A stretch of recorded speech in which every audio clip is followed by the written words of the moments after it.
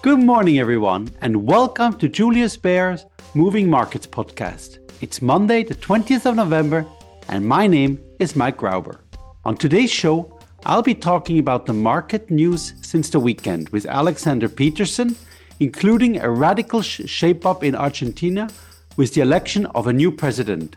And then I'll be talking to Menzo Pochinchi, our head of technical analysis, and so I'm looking forward to getting his latest thoughts on the market as well. But first up, Alex, good morning. Good morning, Mike. So let's start. The news wires went wild over the weekend following the news that OpenAI CEO Sam Altman was fired by the company's board. What happened there? Yes, that's true. OpenAI's board of directors fired Sam Altman last Friday and hired Emmett Shear, the former chief executive officer of Amazon's game streaming site Twitch. Efforts to reinstate Altman after a busy weekend of negotiations appeared to have failed late on Sunday in San Francisco. Altman's ouster sent shockwaves through the business world and followed his efforts to raise billions of dollars for a new chip company. It will also be interesting to see how Microsoft's share price reacts today, as the company is a major investor in OpenAI. And following on from that then, how are markets looking this morning? Well, after a flat performance in the US on Friday, US and European equity futures are slightly in the red this Monday morning. Notably, Japan is a little lower after reaching a 33-year high earlier in today's session. And in China, the offshore yuan strengthened after the People's Bank of China boosted its daily reference rate for the currency to the strongest since August. Hong Kong shares are up more than 1%. And now coming to bonds, there was also some news about them having their best months in a long time. Can you give us some more details, please? Yes, treasuries are having their best month since March. Investors are increasingly confident that the Federal Reserve is done raising interest rates. This also means that the broad-weighted US dollar index is at its lowest since early September. An upcoming bond sale will test that confidence. Weak demand for today's 20-year auction could send yields higher, mirroring the reaction of the 30-year auction earlier this month. A strong reception, however, would be a strong endorsement of the rally. Absolutely. Very interesting. And there was a huge election upset in Argentina with Javier Milei winning the presidential election there. What can you tell us? Argentina voters elected libertarian outsider Javier Milei as their new president. Javier Milei secured Argentina's presidency with a 97% of votes counted in the runoff election, taking 56% of the vote to 44% for incumbent Economy Minister Sergio Massa.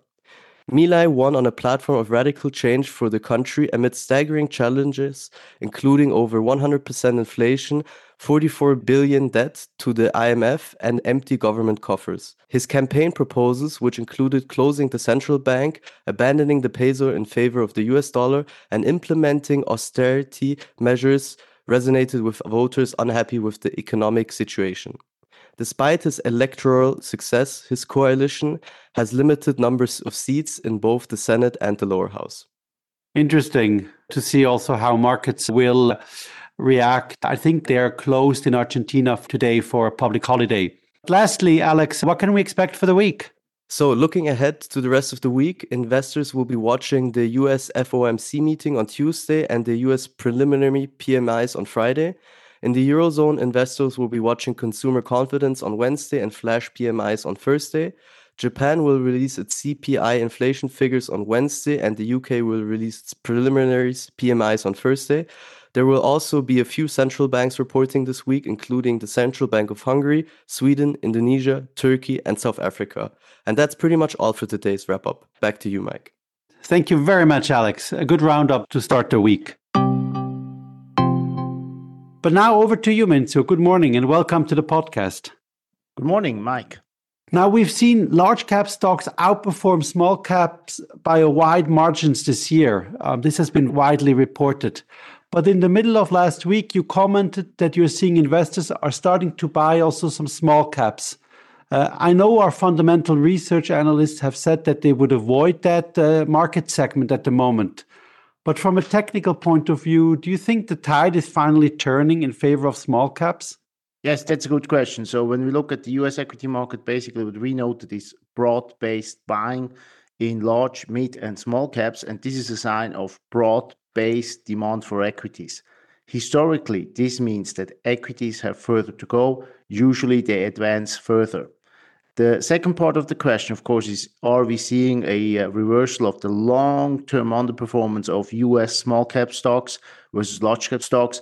We don't think so. The downtrend is quite severe, and we suspect that that the market will give back all its outperformance since the year 2000. So probably in the US equity market, one should still avoid small cap stocks.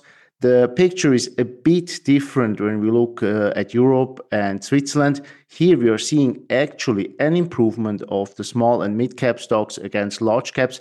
And just as a note, these two segments behave a bit differently. Maybe worthwhile to remember this. So it would be too far-fetched to make a global assessment of small cap stocks, but rather we have to split the US and Europe. So in Europe, we see an improvement. In the US, it's a temporary relief, but not a change in the long-term trend. Thanks a lot. Very interesting. Now over to fixed income. So government bonds yields both in the US and in Europe have continued to fall over the last week. And so we've seen some very nice gains for investment grade bonds. And Alex already talked about US Treasuries. But just from a technical analysis perspective, where do you see the best price momentum? Is it investment grade, or are there any other bond segments worth highlighting? Yes, so first of all, the key point is that interest rates are declining. So with a decline below 450 in the US 10-year Treasury yield, the way is open towards a decline to 4%. So this means there is tailwind for bond investors. If you look at the segments, basically we still see that credit risk or credit spreads are tightening. And within the bond segment, for us, the best place still to be is US high yield bonds.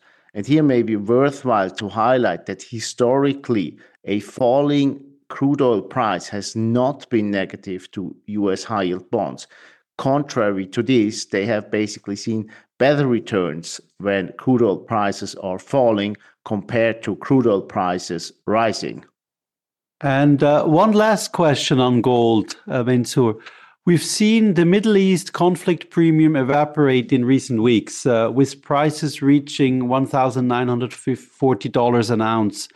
But last week, we saw a $50 rally in gold following the release of lower than expected US inflation data.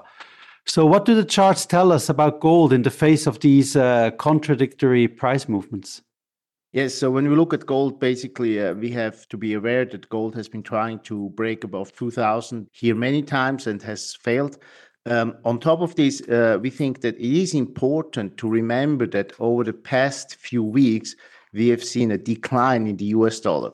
So this means when we look at gold in other currencies, so let's say the euro, we can see that gold basically did not appreciate. So we remain cautious on gold as long as gold, first of all, is not rising against all currencies. And secondly, as long as gold is underperforming equities. So here we have still the view, or here we have still the chart, which suggests that investors are avoiding safe haven assets and are preferring to invest in equities. Great. Thank you very much, Mansour. Good to get an update from you this Monday morning. Thank you, Mike. So that is all for today. Thank you again to my guests, and thank you all for tuning in. If you enjoyed today's show, don't forget to subscribe, and please also leave us a review on whichever platform you like to listen on. We would love to hear your feedback. And do join us again tomorrow when more of our colleagues talk about what is moving markets. Have a great start to the week, everyone, and bye for now.